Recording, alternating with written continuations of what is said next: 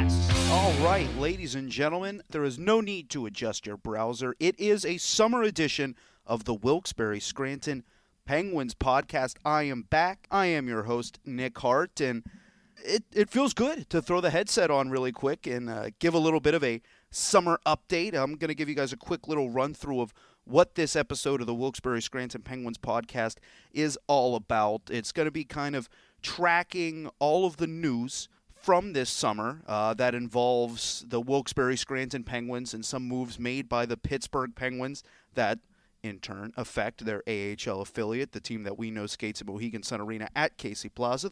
But when I was trying to figure out, okay, how do we want to organize this podcast? How do I want to kind of go through it? Should we go chronologically through all the news of the summer? Should we hit the important things first? I was kind of thinking about it, and here's ultimately what I came down to. What we're going to run through here, this is a preview of the order of operations we're going to work with here. We're going to talk about free agency, of course, always a hot-button topic every single offseason. Then touch on development camp a little bit. I had the opportunity to go out to Cranberry, the Pittsburgh Penguins practice facility, and get a first-hand look at all of the action, if you will, at Penguins development camp. So we'll talk about that a little bit. I won't dwell on it too long, but talking about development camp gives us the opportunity to be joined by our guest for this summer edition of the Wilkes-Barre Scranton Penguins podcast. That's right, it's not going to be just my rambling all episode long. I have a guest as well. I will be joined by Tobias Lindberg, one of the newest members of the Penguins organization, later in the show. After that chat with Tobias, we'll talk about the NHL entry draft, new prospects joining the fold. Who did the Penguins get? Who can fans expect to see in northeastern Pennsylvania with the Wilkes-Barre Scranton Penguins, and in how long? And then lastly, some final news, some final notes from the summer, just quick things here and there, and maybe even a bonus guest in addition to Tobias Lindberg.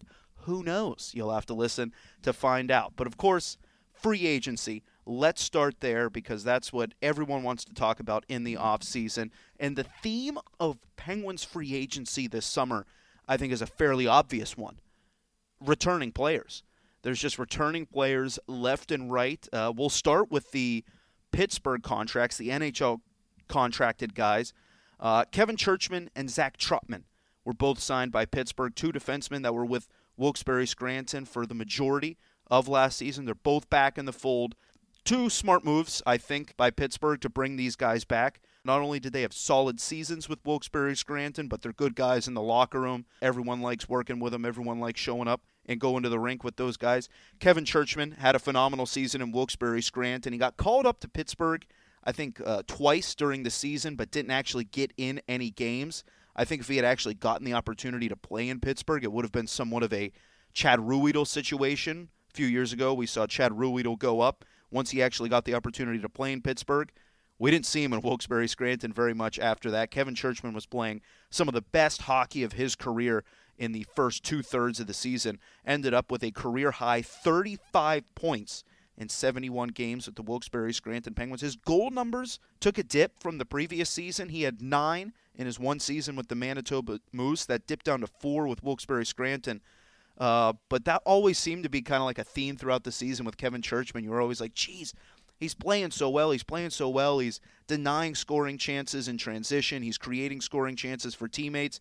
But the pucks just weren't going in off of his stick very often. I think he'll probably end up scoring more than 4 goals for Wilkes-Barre Scranton next year. But a career-high 31 assists to reach that 35-point total. You can't argue with that. And Zach Trotman, more of a stay-at-home type. You don't expect him to put up big numbers. But at the end of the day, he led the Wilkes-Barre Scranton Penguins with a plus 24 rating. I'm not sure if those listening put that much stock into that kind of a statistic. I tend to turn my nose at it sometimes. But at the end of a season on a team that was sort of balanced in terms of goal differential overall and a guy that didn't create a ton of offense, Zach Trotman seeing that high plus-minus total that led the team, it does suggest to you that he definitely wasn't being scored on. He wasn't being scored on much at all. Because if he wasn't putting the puck in the back of the net or creating scoring chances for his team, all of those pluses had to be racked up gradually throughout the season, and not many setback games where he was -2 or -3, things like that. Once again, solid returning defensemen right there on NHL contracts.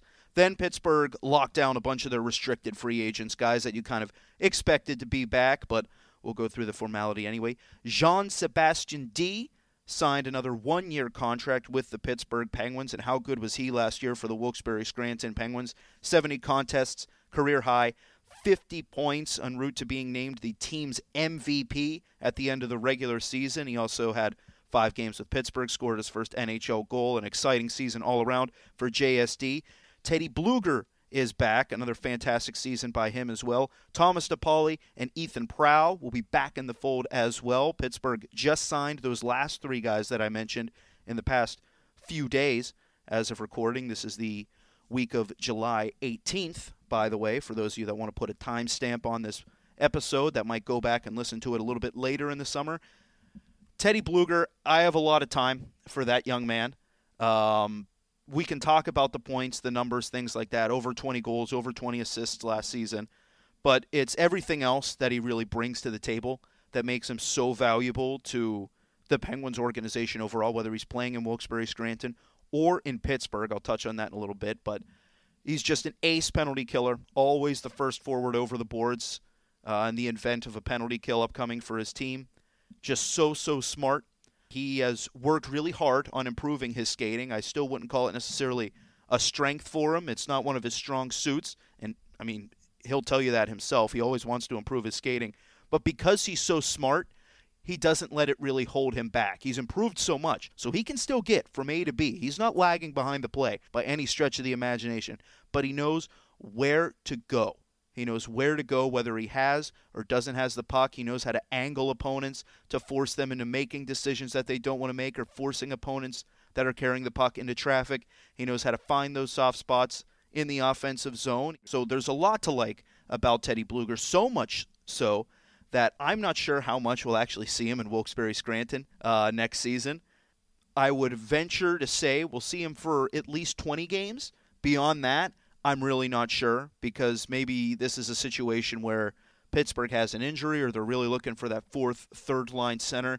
That's right up Teddy Bluger's alley after a while. I mean, I think he could probably play the wing too if you're really trying to plug holes in Pittsburgh. If they have a couple penalty killers go down with injury, or who knows, Jim Rutherford is always wheeling and dealing, things like that, and they need someone to come up and fill that kind of role.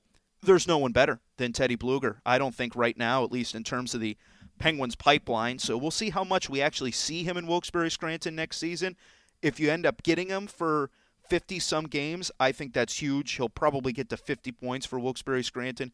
Great stuff. Often his penalty killer partner in crime, Thomas DePauli, he'll be back as well. A young man that's just been plagued by various injuries throughout his short career, but we saw him have a great start to last season, putting the puck in the back of the net a lot. This kid has just faced so much adversity in the early goings of his career, but I think if he can actually settle in and have a full season, you'll see much improvement from Thomas DePauli. Ethan Prow is an interesting case as well, because there's no reason to think that he has anywhere to go but up. He actually played 59 games his rookie season with Wilkes-Barre Scranton and had that number reduced to 40 games last season. And yet, he still managed to top his previous season's totals in goals and points. You could see whenever he would play a handful of games in a row, he would gain some confidence and be kind of the puck-moving defenseman that was much needed in the Penguins lineup at times. There were a lot of big guys. They all brought a physical element, a bruising element, whereas Ethan Prow, whenever he was out there firing on all cylinders, he brought something different to the Penguins defense corps, and it was much needed. And I think he'll get an expanded role this upcoming season. And if he can assume that same sort of puck-moving prowess, maybe even help out on the man advantage here and there, it could probably be another really good season for Ethan Prow. He's in an interesting position going into his third year pro here.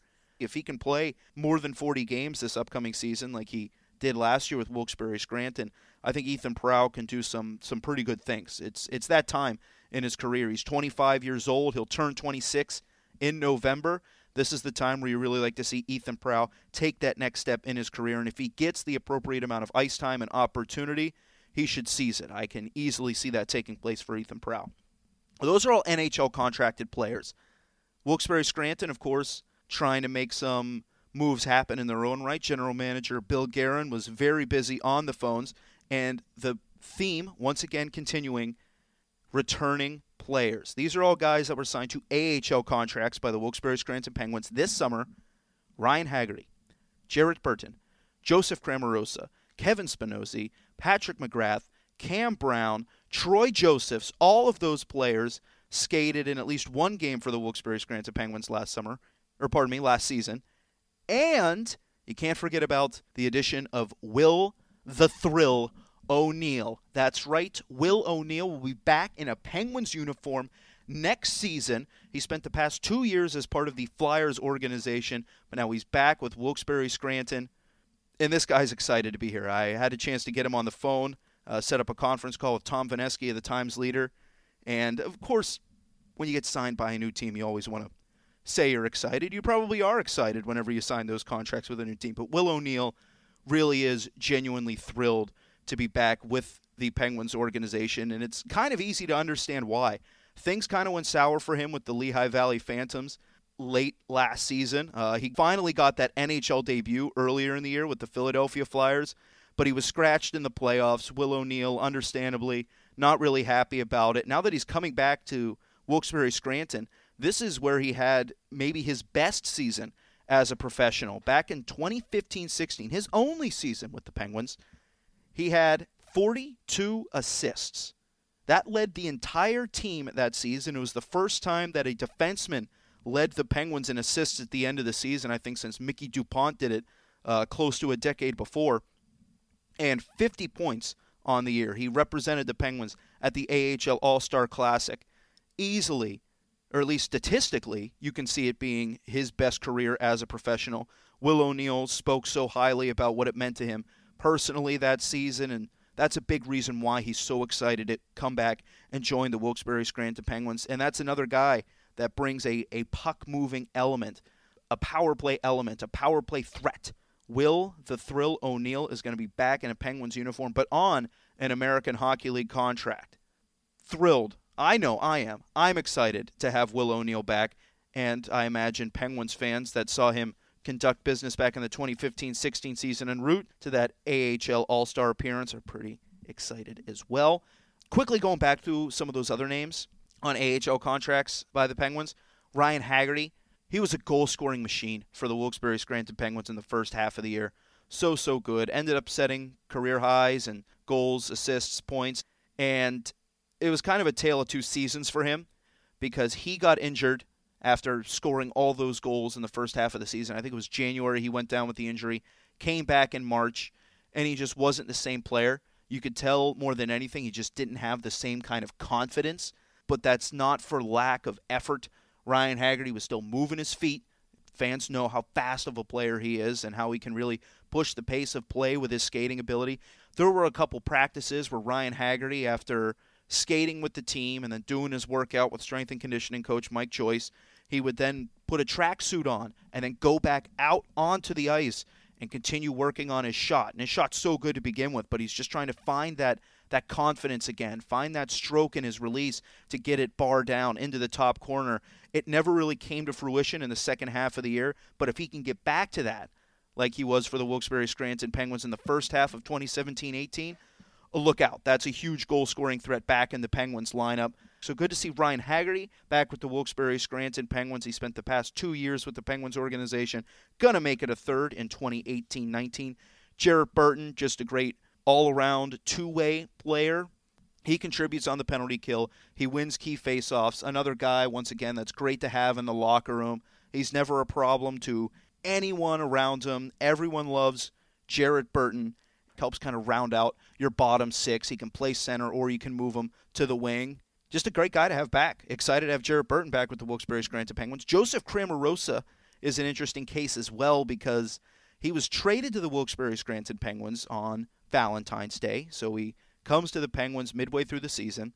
In 28 games with the Penguins, he has 12 points. He was kind of playing a bottom six role, occasionally slid up the lineup, but to kind of be a guy that put up points at a every other game pace, pretty good, right? Especially because he exceeded his point total with the Stockton Heat in way more games that he had played earlier that season prior to the trade. But because I know myself and maybe some other fans were so interested in the pace at which he was racking up points to exceed what he was doing in Stockton, we kind of missed the big picture.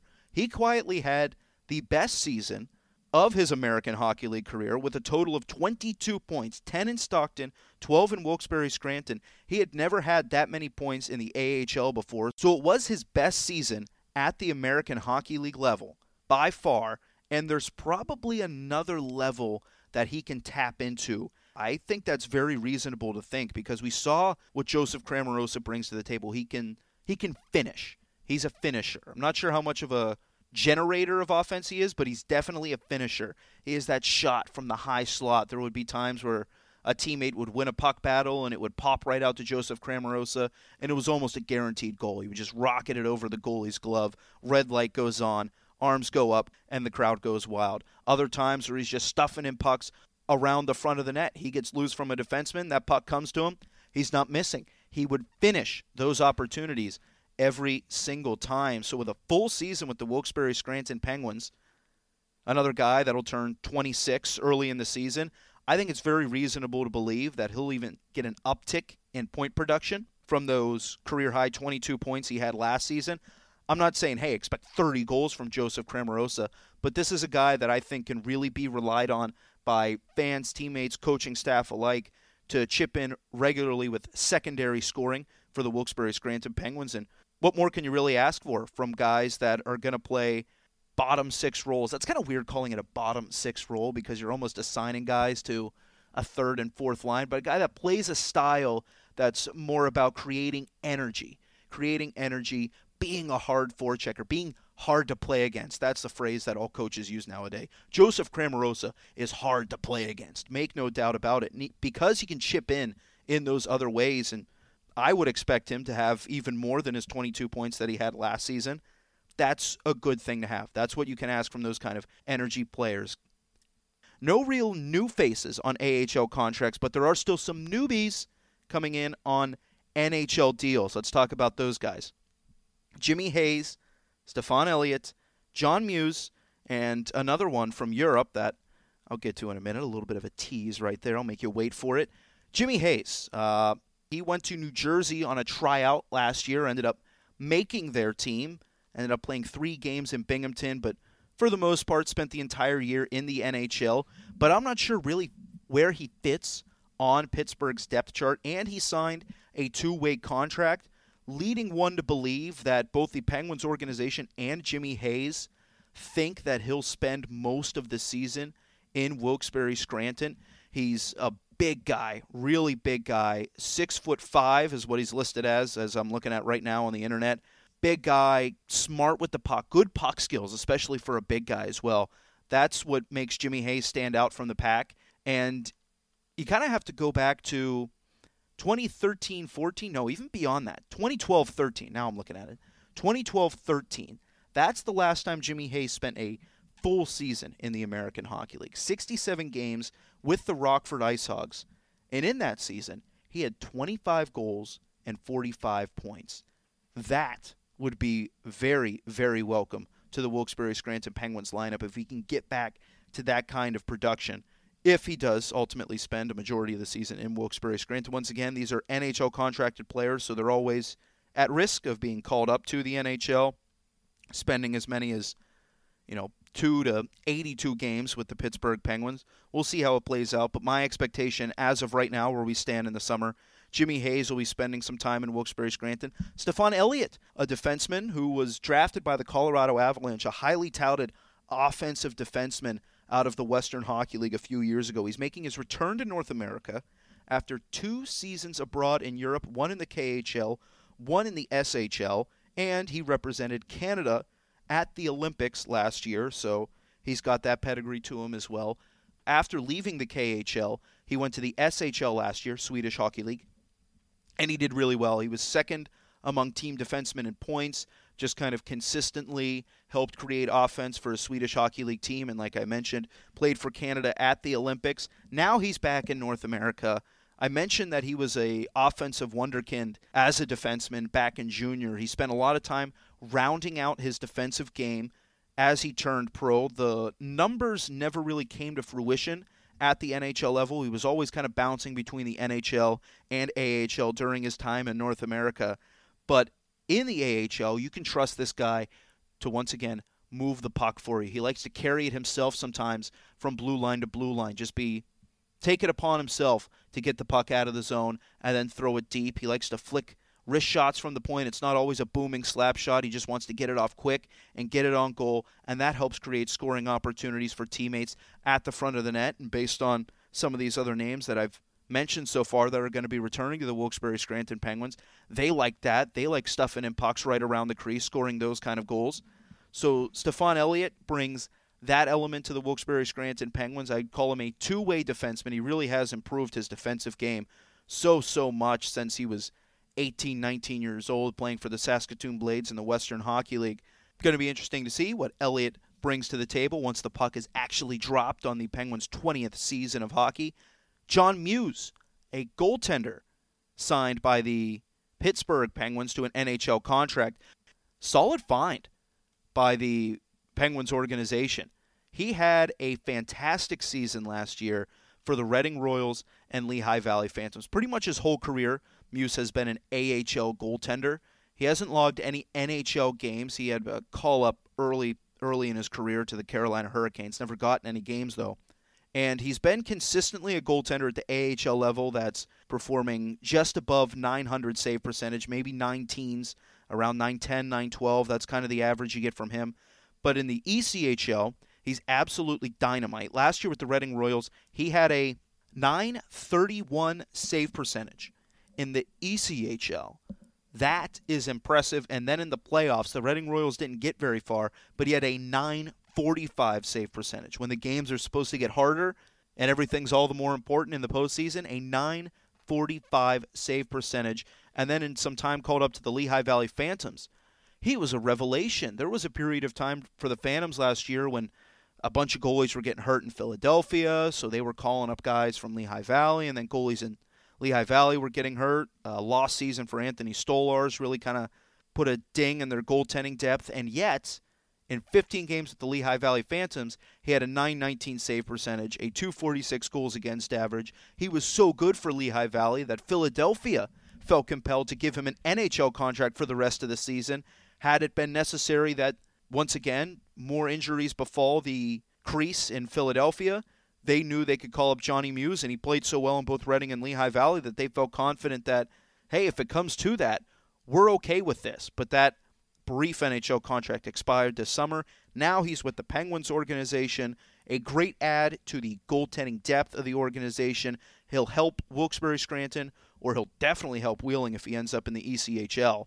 Goaltending looks to be solid at the AHL level for the Penguins organization. If there's any concerns or reservations that people have about what the Penguins are going to look like next season, I really don't think goaltending should be one of them.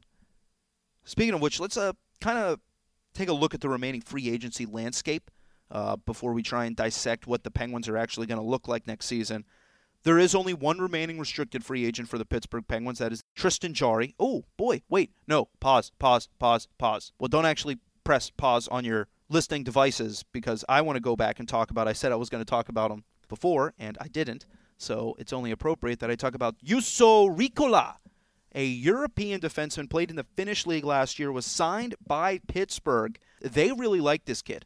Puck-moving defenseman, good on the man advantage, really, really good numbers on a really good Finnish Liiga team last year, and then represented Finland at the IIHF World Championships. As soon as that tournament ended, the Penguins had Riikola put pen to paper and sign with the Penguins organization.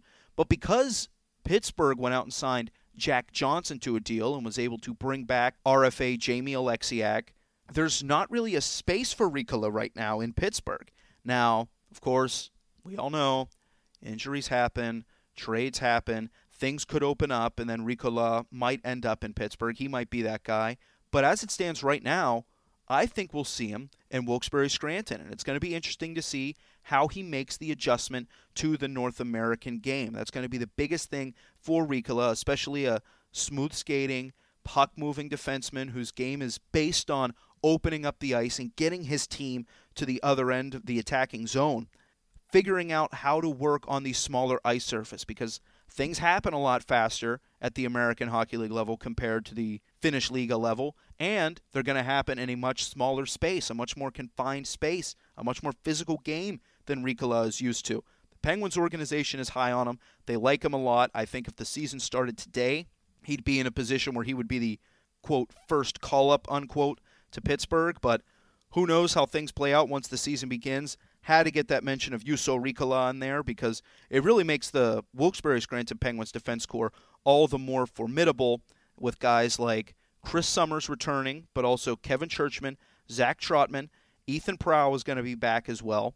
Juuso Riikola in there, Will O'Neill. You kind of have a nice blend right there between defensemen that can move the puck, get it up ice, Stefan Elliott as well, and then physical guys, your Trotmans, your Summers, Churchman. We talked about it so much last season, how good he was at transition defense, just ending plays for opponents when they had a 2-on-1 or 3-on-2. Number 7 always seemed to step up and either deflect the puck out of play or straight up strip the opponent of the biscuit and start things going the other way. It's a good blend right now for the Wilkes-Barre Scranton Penguins defense, especially with Juuso Riikola as an option.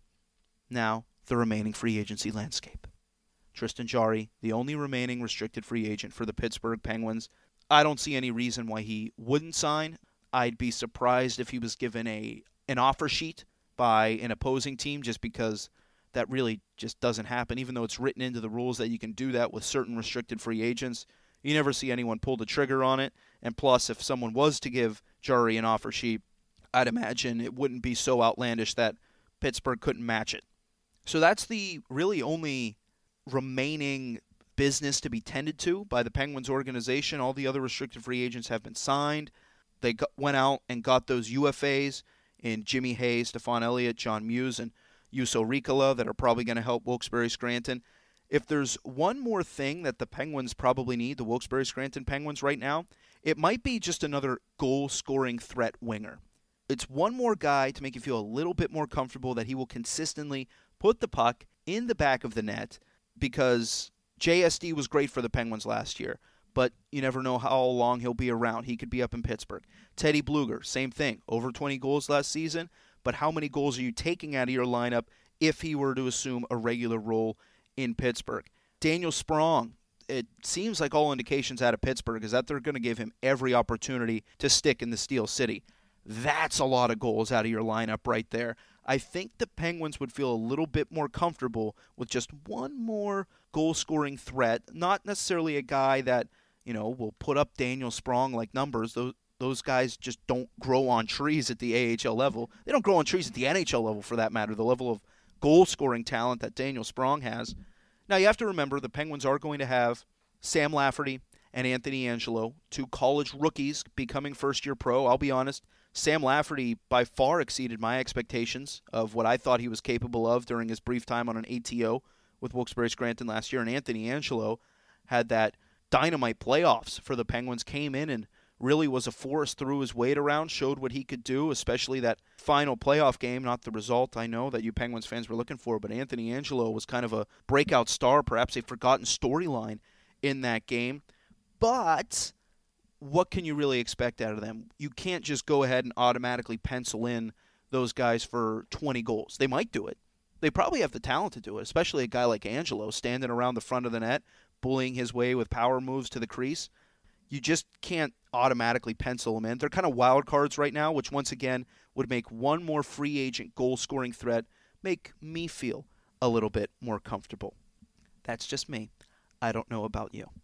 Changing gears a little bit to development camp. I won't dwell on this because I just expelled a lot of energy, just motor in my mouth, talking about free agents and things like that. So I won't spend a ton of time on development camp, especially because it was already several weeks ago. But if you saw the roster for Pittsburgh Penguins development camp, there were very few draft picks on the roster. A lot of college free agents, but those few Pittsburgh draft selections all looked really good. They really did.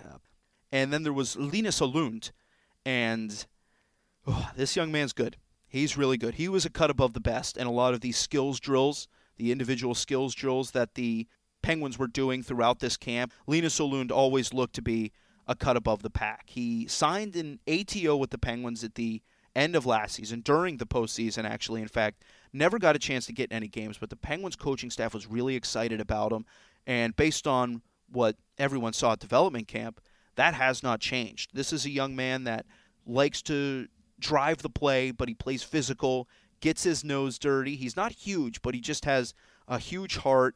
And once again, coming from Europe, where you have that wider ice surface and things like that, he played a pretty heavy game over there, played against men for quite some time with Skellefteå, a very proud program in the Swedish Hockey League, almost a dynasty a few years ago. And they wouldn't let a young guy like Linus Åhlund just come into the lineup for fun. You know, they trusted him to play in a bottom six role, which kind of let his skills surprise you. Maybe an underrated skill element to Linus Åhlund as well that we saw in those drills. Great release, great shot. He was pulling off some really wicked releases. But as I kind of hype up Linus Åhlund for this upcoming season, I think we need to discuss what expectations should be. And there will be an adjustment period coming over from Europe to North America.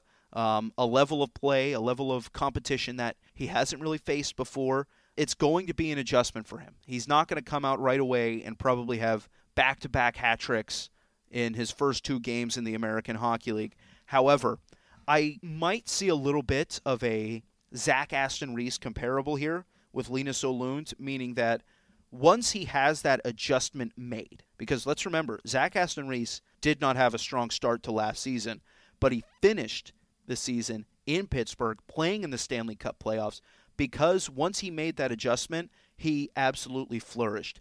Linus Åhlund, like Zach Aston Reese, has a little bit of snarl to his game. He can play heavy. He's going to get in on the forecheck. And what we saw at development camp, too, is now he has that skill element to him that might have been a little underrated before. It looks like he has the capability to finish in tight spaces, maybe even on the rush. We'll see how that plays out. But there's that Zach Aston Reese element to him, meaning that Linus Åhlund might start to break out in December and January for the Wilkes-Barre Scranton Penguins. I'm excited to see this young man go to work for the Black and Gold next season. Someone to be really excited about. Another draft pick that I think people should really be getting excited about this upcoming season is not a draft pick by the Pittsburgh Penguins, actually. He was a draft pick of the Ottawa Senators. That is Tobias Lindberg.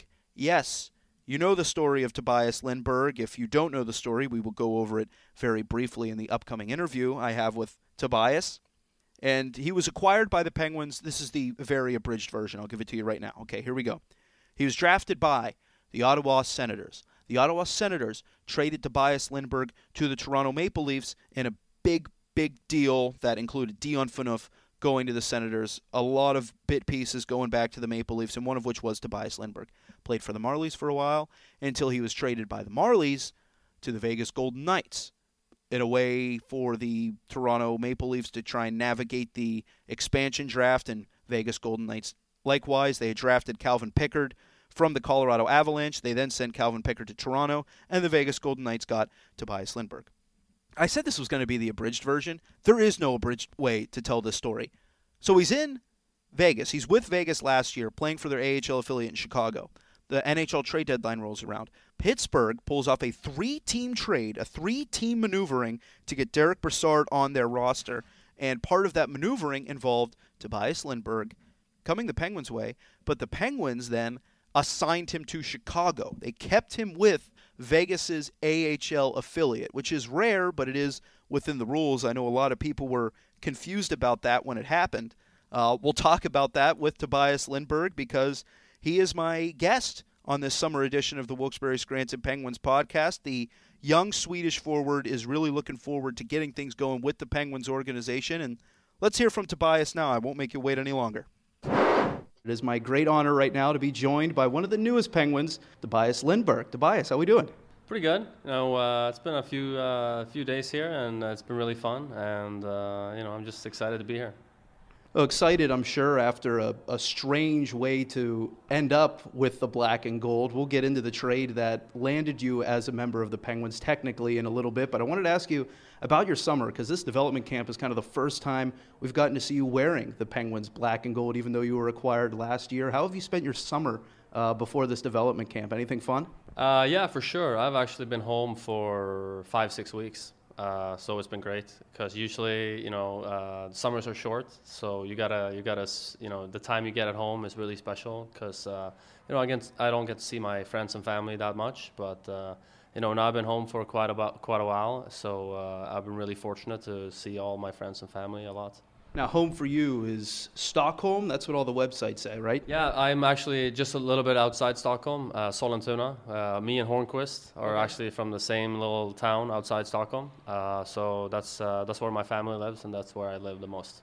So is that kind of a perfect place to grow up outside of a major city? So you're not quite around all the hubbub of a city that's a populace of over 1 million, something like that, but yeah, you can still kind of get away in the suburbs, kind of a perfect place to grow up? I really think so. I had a great childhood, I think. A lot of sports out there. We played a lot of soccer, we played a lot of hockey, and, we had a lake just close to our house, so we could do all the fun outdoor stuff, and then Stockholm was just a subway ride of 20 minutes in, so, a pretty good mix.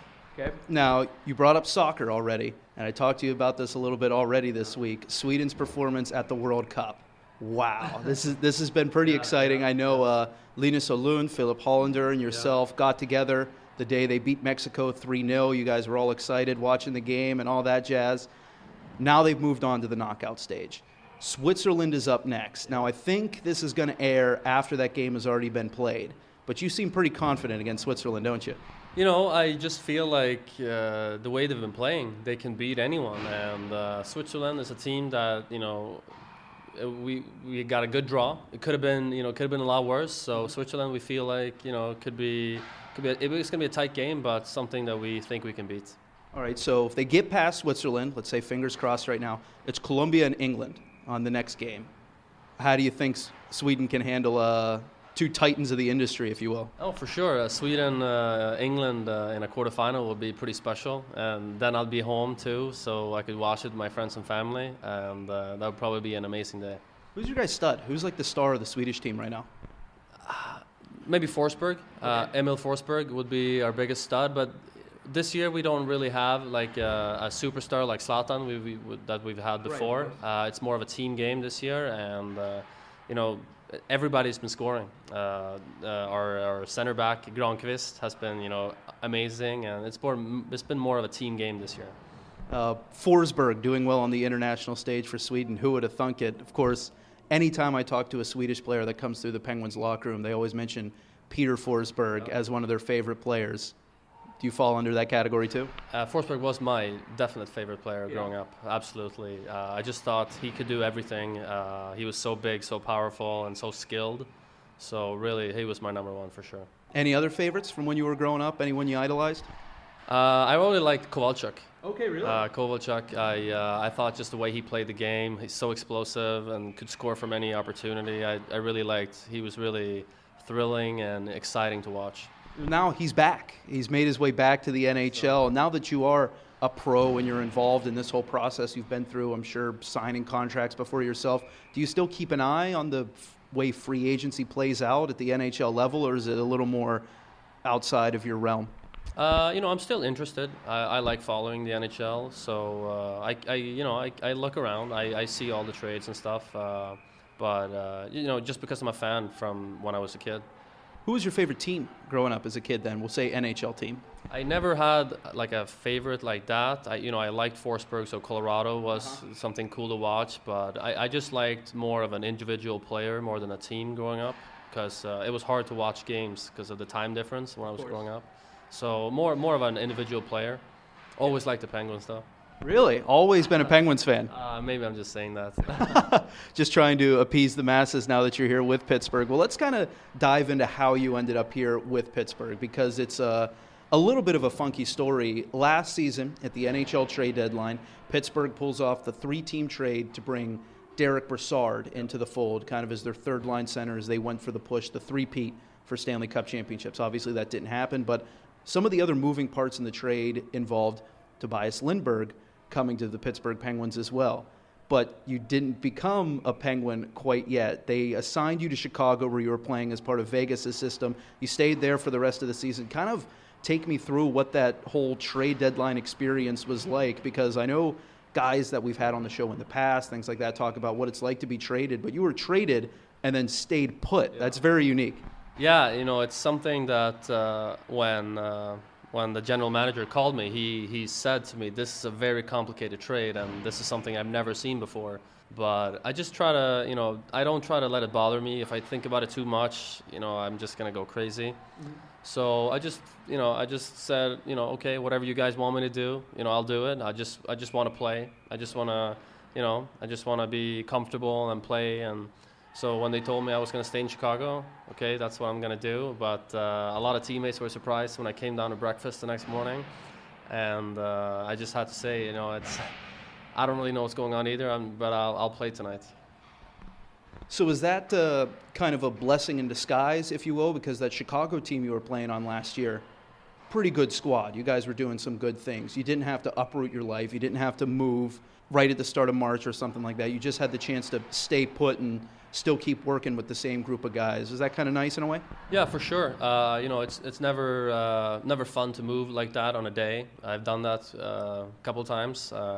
So that was comfortable, but really for me it doesn't matter really where I play. I just want to play a lot. So whoever can get me that, I'll pick that team.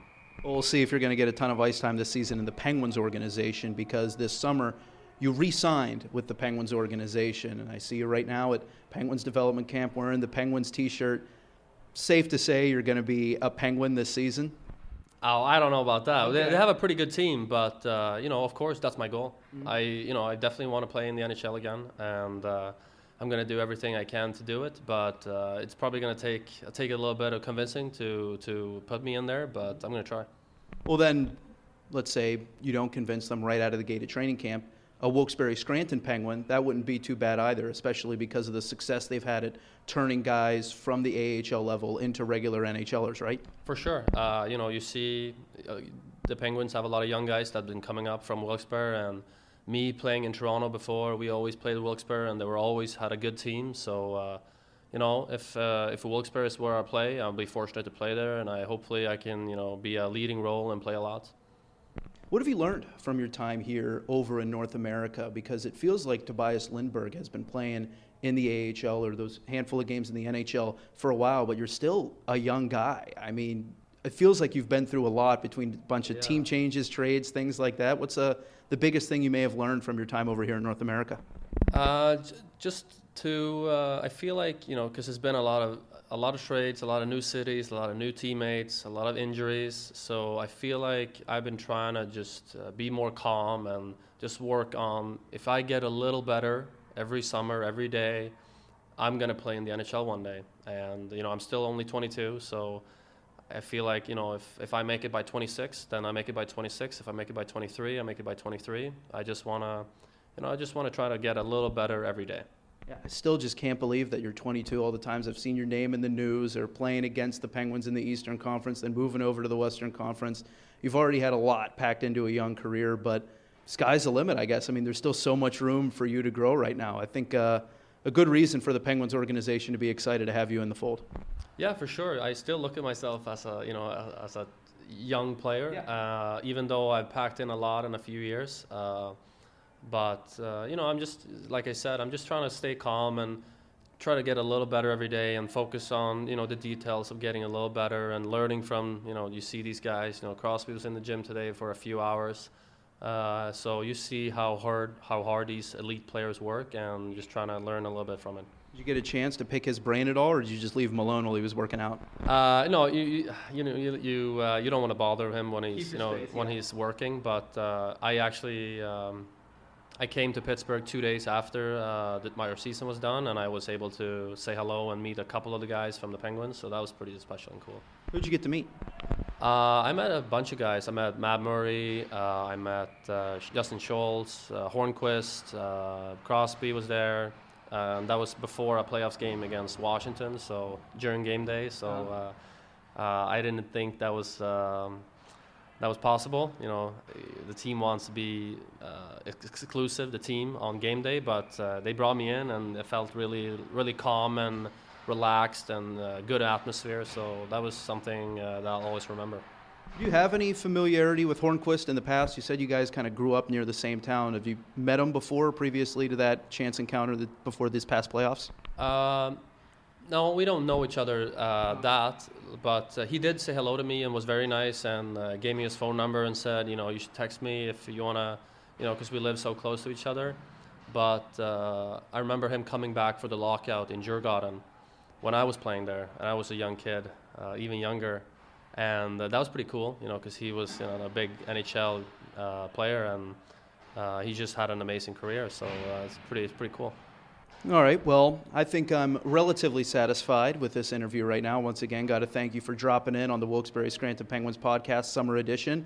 But before I let you go, I got to pick your brain on one thing. It's a common topic that comes up on the podcast, just food in general. Okay. Guys love talking about food, understandably so. I always love to chime in when discussing food. So we're going to start asking guys this season, and it'll start with you.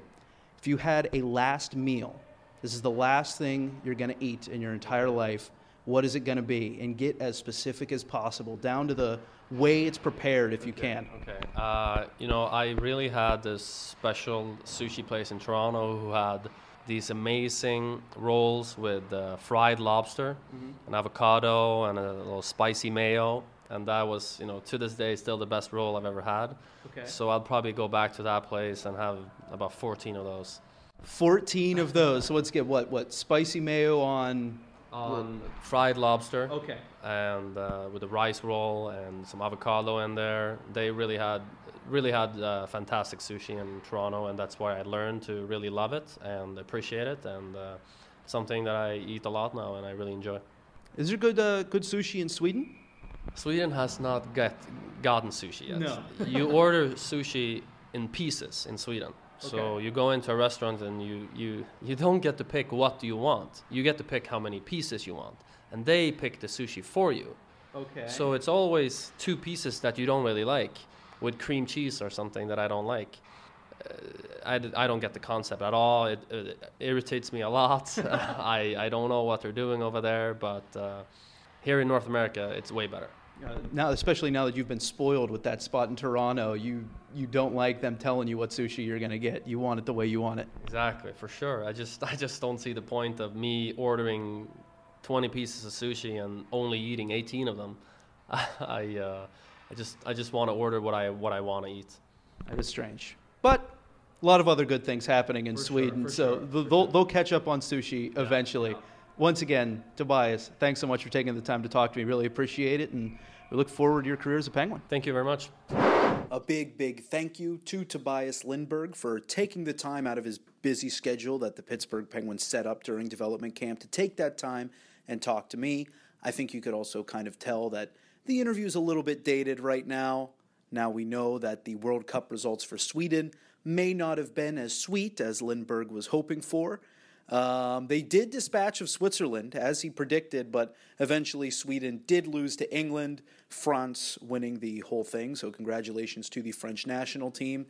Apologies to Tobias Lindberg for Sweden getting bounced, but I still think it's nice for him to have that little chat and kind of introduce himself to you, the Wilkes-Barre Scranton Penguins fan base. Remember, he was drafted, although not by the Pittsburgh Penguins, a drafted prospect that's probably going to see a lot of ice time in Wilkes-Barre Scranton, be put in positions to succeed. But let's talk about the recent draft picks of the Penguins organization. Once again, I'm going to kind of go through this pretty quick, don't want to dwell on it. The Penguins came to the draft with 6 picks, 6 selections, but they left Dallas with 4 prospects.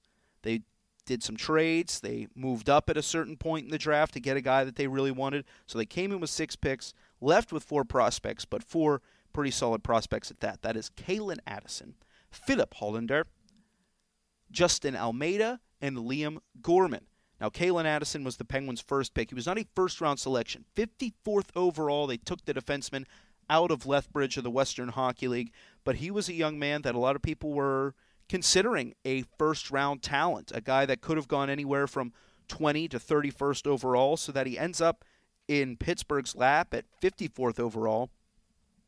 Kind of a huge pickup for them.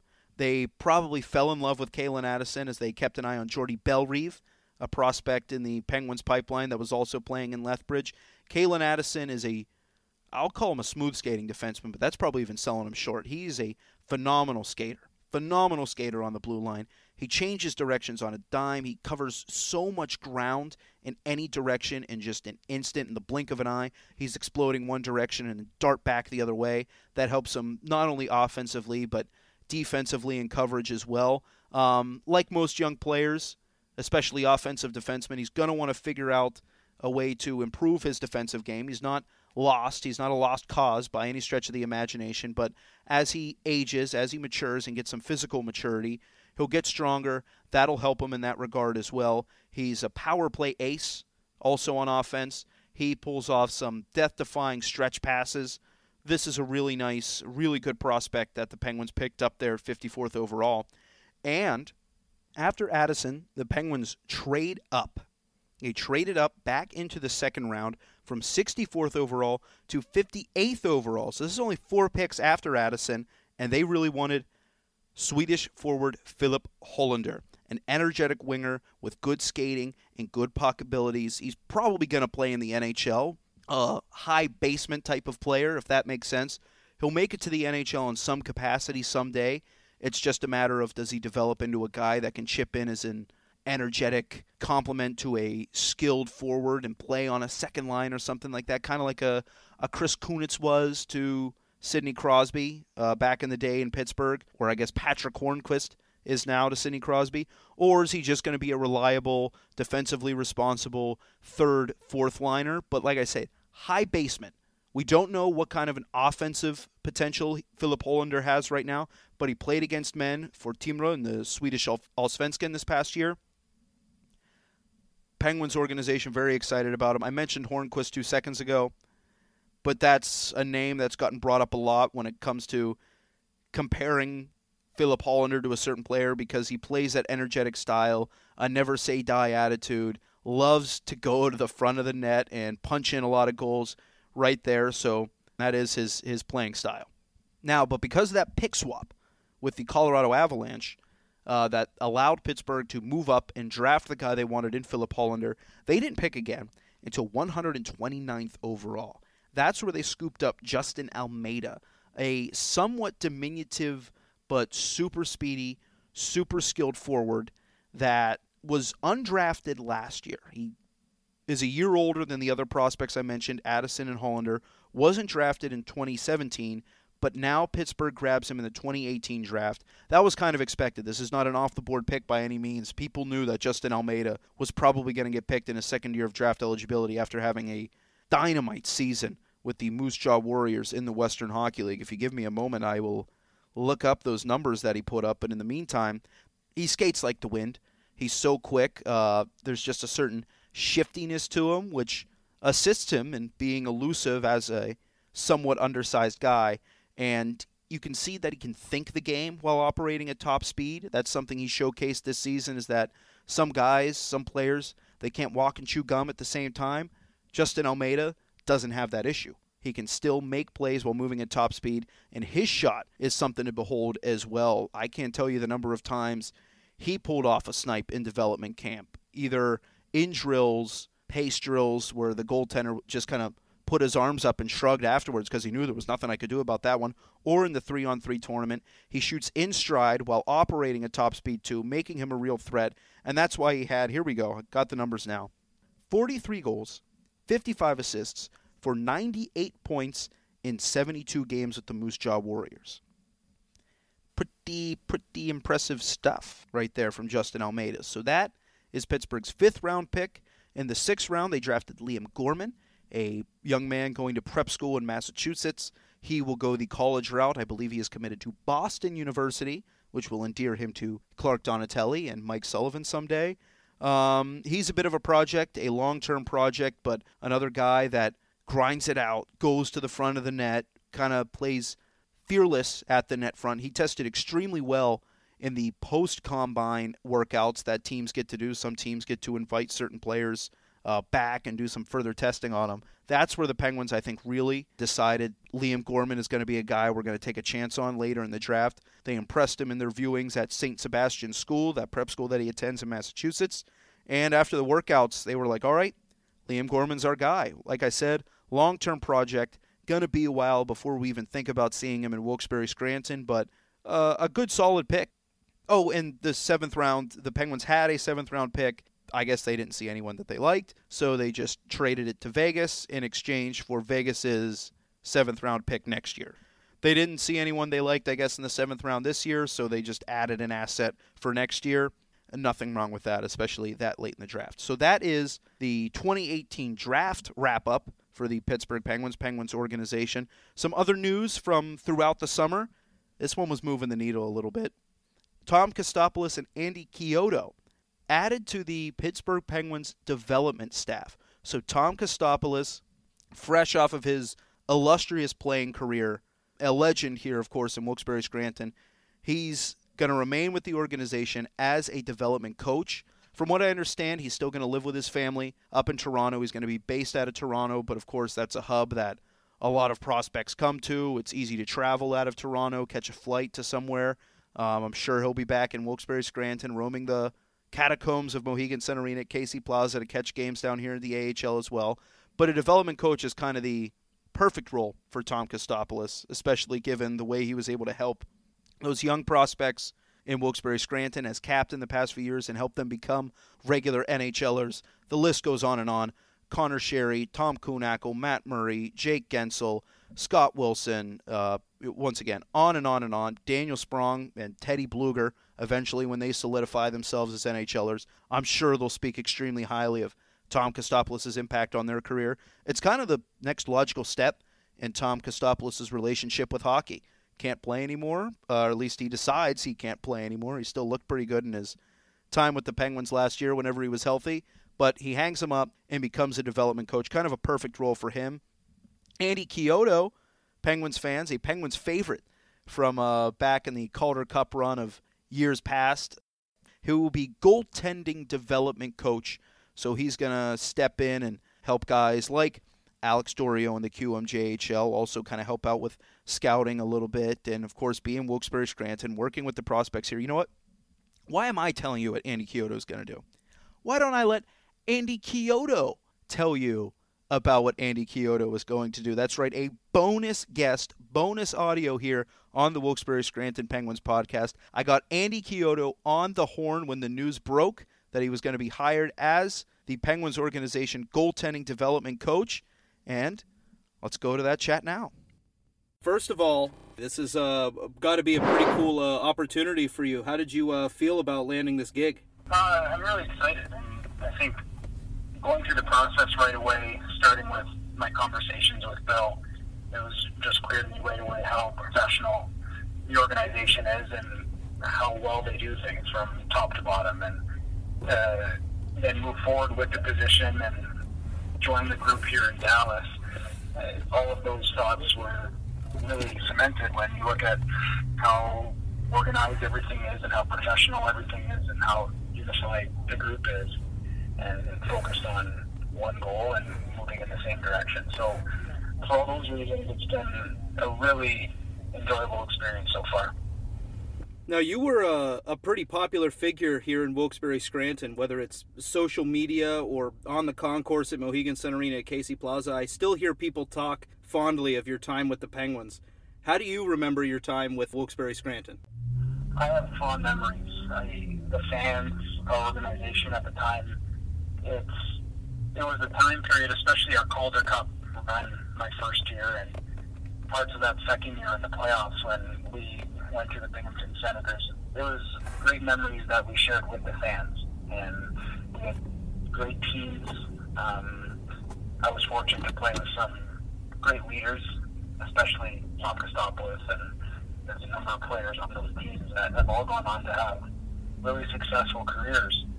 And catching everybody at the early stages, the Marc-Andre Fleury, Brooks Orpik, you go through the whole lineup, Ryan Whitney, Colby Armstrong, I can really name off 10, 12 guys that it was a really good environment. So that's the stuff that really sticks out to me. Of course, wanted to get that job done with the Calder Cup. That would have been fantastic if we could have won that last series and had that memory that we'd be able to call upon forever. But the time that I had in Wilkes-Barre is something that I really remember in a fond way, and I'm excited to go back. How awesome were those atmospheres during the playoffs in northeastern Pennsylvania? Because the team was still relatively new, not brand new, but a pretty young franchise whenever you were coming in, and people were no longer new to the sport, but still thirsty for that success. How cool were those playoff environments? They're memories that you just can't, hard to describe, because there was a whiteout at every game. The fans were so engaged. It was so loud. The energy that we got to experience from the crowd pushed us through those playoff runs.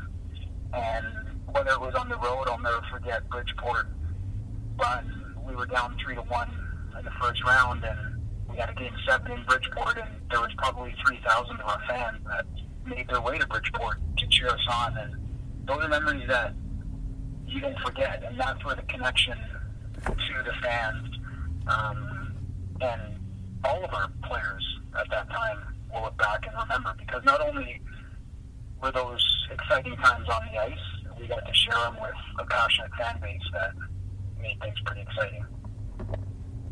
You brought up Tom Kostopoulos a little bit earlier. You spent some time with him, and it's kind of cool that this announcement kind of came in conjunction with the hiring of TK as development coach with Pittsburgh. They couldn't keep him away from the rink for very long. I don't think people are surprised about that. What can you speak about your time together with TK back in your younger days playing with one another? Well, TK, he's the ultimate captain. Mm-hmm. He's a leader. He does things right every single day. And whether you're a teammate of Tom's or a staff member working with Tom or a coach that has Tom as your player, he does everything right, and you just respect him. You respect him as a player. You respect him as a human being, as a father. He just does the little things every single day that lead to him being a consistent player year in, year out, and that make him a great example for young guys to follow, older guys to look beside and respect. He's a guy that does it right, and for that reason, you'll never hear a bad thing said about a guy who played with Tom. It's consistent. Guys share the sentiment and the points I just made, and there's a reason he played well over 1,000 games between the National Hockey League and the American League. It's because he takes care of himself, he does it right, and he's got a competitive spirit in him that drove him to play as long as he did. So when you have all those positive attributes culminating together, it makes for a guy that you want to have around. And I think that's why he was around so long.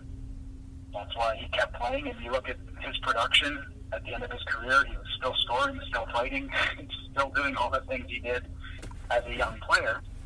And that's what makes him so valuable.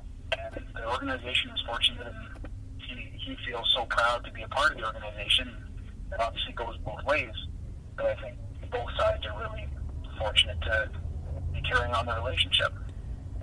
Did you guys keep in touch at all after you parted ways?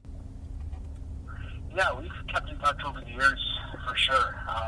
Tom is someone that, as a young player coming into the league, starting my professional career, we trained together, and obviously you go on a run like we did our first year, that kind of starts a bond, and we've kept in touch over the years. And I consider Tom a good friend, and he's been someone that's been supportive in so many ways, and he's been there for one another for many years. And it's you can't predict this stuff 15, 18 years ago when the day started, but for us both to be transitioning into life after hockey and having the opportunity to do it together is something that I'm very grateful for. Do you have any stories you can share of a younger Tom Kostopoulos, or by the time 2004 rolled around, he had already kind of established himself as a savvy, mature veteran? Yeah, I think that's the thing. Things have never changed. So he's just a prankster from day one, and I think every single day you had to be on your toes, because whether he's moving your car into another parking lot after practice, or as a roommate of his messing with you with maybe putting an ironing board behind the door that opens, and when you open the door, it kind of slams down, hits you in the face. There's something, whether he's taking somebody's socks and making them leave morning skate with their dress shoes and no socks, there's always something that Tommy's doing that keeps it light, that keeps everyone having a lot of fun. One time he had a new home that he bought in Ontario in Oakville, or in Mississauga. Don't quote me on that. I forget which at that time where it was, but Right. he gave my wife and I the wrong address, and we went to visit him, and I walked right in to his neighbor's house, only for this young, I think he was probably a 10 or 12-year-old boy, looked at me scared out of his wits, and then the mother came around the corner and said, "You must be looking for Tom. He's next door." So, yeah, he's the ultimate prankster, but he loves the game, he loves his teammates, and he just keeps things light. And at the same time, he's a relentless worker, and he has a high expectation, and he's got a desire to win and for everyone to do things right. So he really combines those two things really well. So given his penchant for pranks whenever he's trying to keep things light, are you going to have to be on your toes at development camp and at different trips throughout the season now? Yeah, I anticipate so. I mean, I haven't been around Tommy on a regular basis for quite some years, so we'll see how if he's kept that up. I think he has, based on what I've heard from his teammates. So, yeah, I think when you're around Tommy, you're on your toes for sure. Alrighty, well, let's bring it back to you for a quick second here. You spent the last year with the Ottawa 67s, a member club of the Ontario Hockey League, as a goaltending coach. What did you take away from that experience and hope to apply with this job with the Penguins? It was great to go through a full cycle of a season, getting on top of critical dates, working inside the team environment with the coaching staff, understanding the process leading up to the draft, learning the responsibilities on the scouting side of things, the player development side of things, working with OHL goaltenders, which is a different approach than working with professional goaltenders.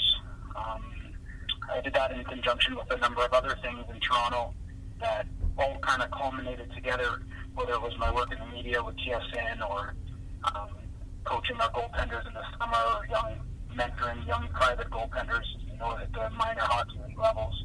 All of that stuff together gave me a great scope of the game from a different perspective, from the perspective of be it coach, scout development, basically the facets of the work that I'll be doing here with the Pittsburgh Penguins, Wilkes-Barre Penguins, and Wheeling Nailers. So the learning curve, if you're engaged and you're up for learning every day, it happens fast and you adapt, you get on top of things.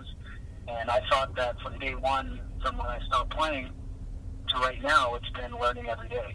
And I had a great staff in Ottawa. Andre Chiarini was the head coach, and they had NHL experience as coaches. They spent a few years each in the NHL, and they did things right. They managed our players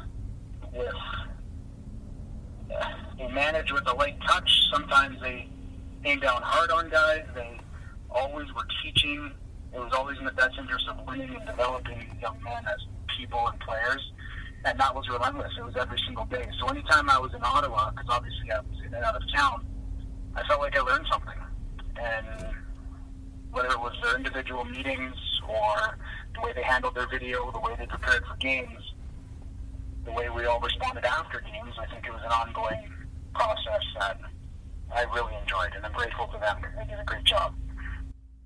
Awesome. Well, I can tell you for sure that we're happy to have you on board at the Penguins organization. I know a lot of people are going to be excited to see you around Mohegan Sun Arena at Casey Plaza every now and then. And once again, thanks for taking the time to talk to me. Really appreciate it, Andy. You bet, Nick. We'll chat soon. Big thanks to Andy Chiodo for getting on the phone with me and letting me record it for this illustrious podcast. And great to hear him tell those stories about those great crowds back at Mohegan Sun Arena at Casey Plaza whenever the team was charging forth in the Calder Cup playoffs, making it to the final, and some of those great stories about Tom Kostopoulos, a younger Tom Kostopoulos, but still the captain of Andy Chiodo. He was still in his mid-20s, early 20s maybe even, and Tom Kostopoulos showing those leadership intangibles, but never taking himself too seriously. We hear Andy Chiodo is a little bit wary of Tom Kostopoulos' prankster personality, and it might come out again now that his playing career is over. But I actually had a chance to ask Tom Kostopoulos what he thought of that as well, and TK said Andy Chiodo has a few tricks up his sleeve too, so they're both going to be on their toes this season whenever they're traveling about on various scouting or development assignments by the Pittsburgh Penguins. Once again, Tom Kostopoulos and Andy Chiodo hired by the Pittsburgh Penguins as development coach and goaltending development coach, respectively.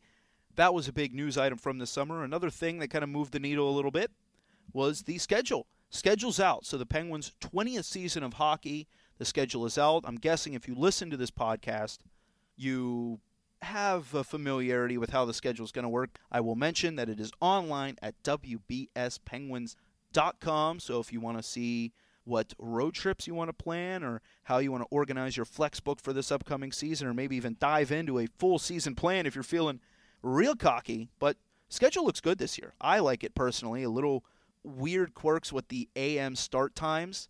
I'll see how I feel about that when we're actually playing them.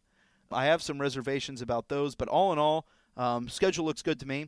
2 thumbs up from my perspective, working the broadcasts and media relations side of things, so you're not going to get many complaints from me. Once again, the whole schedule up on WBSPenguins.com, and that will do it for this very long-winded edition of the Wilkes-Barre Scranton Penguins podcast, the summer update.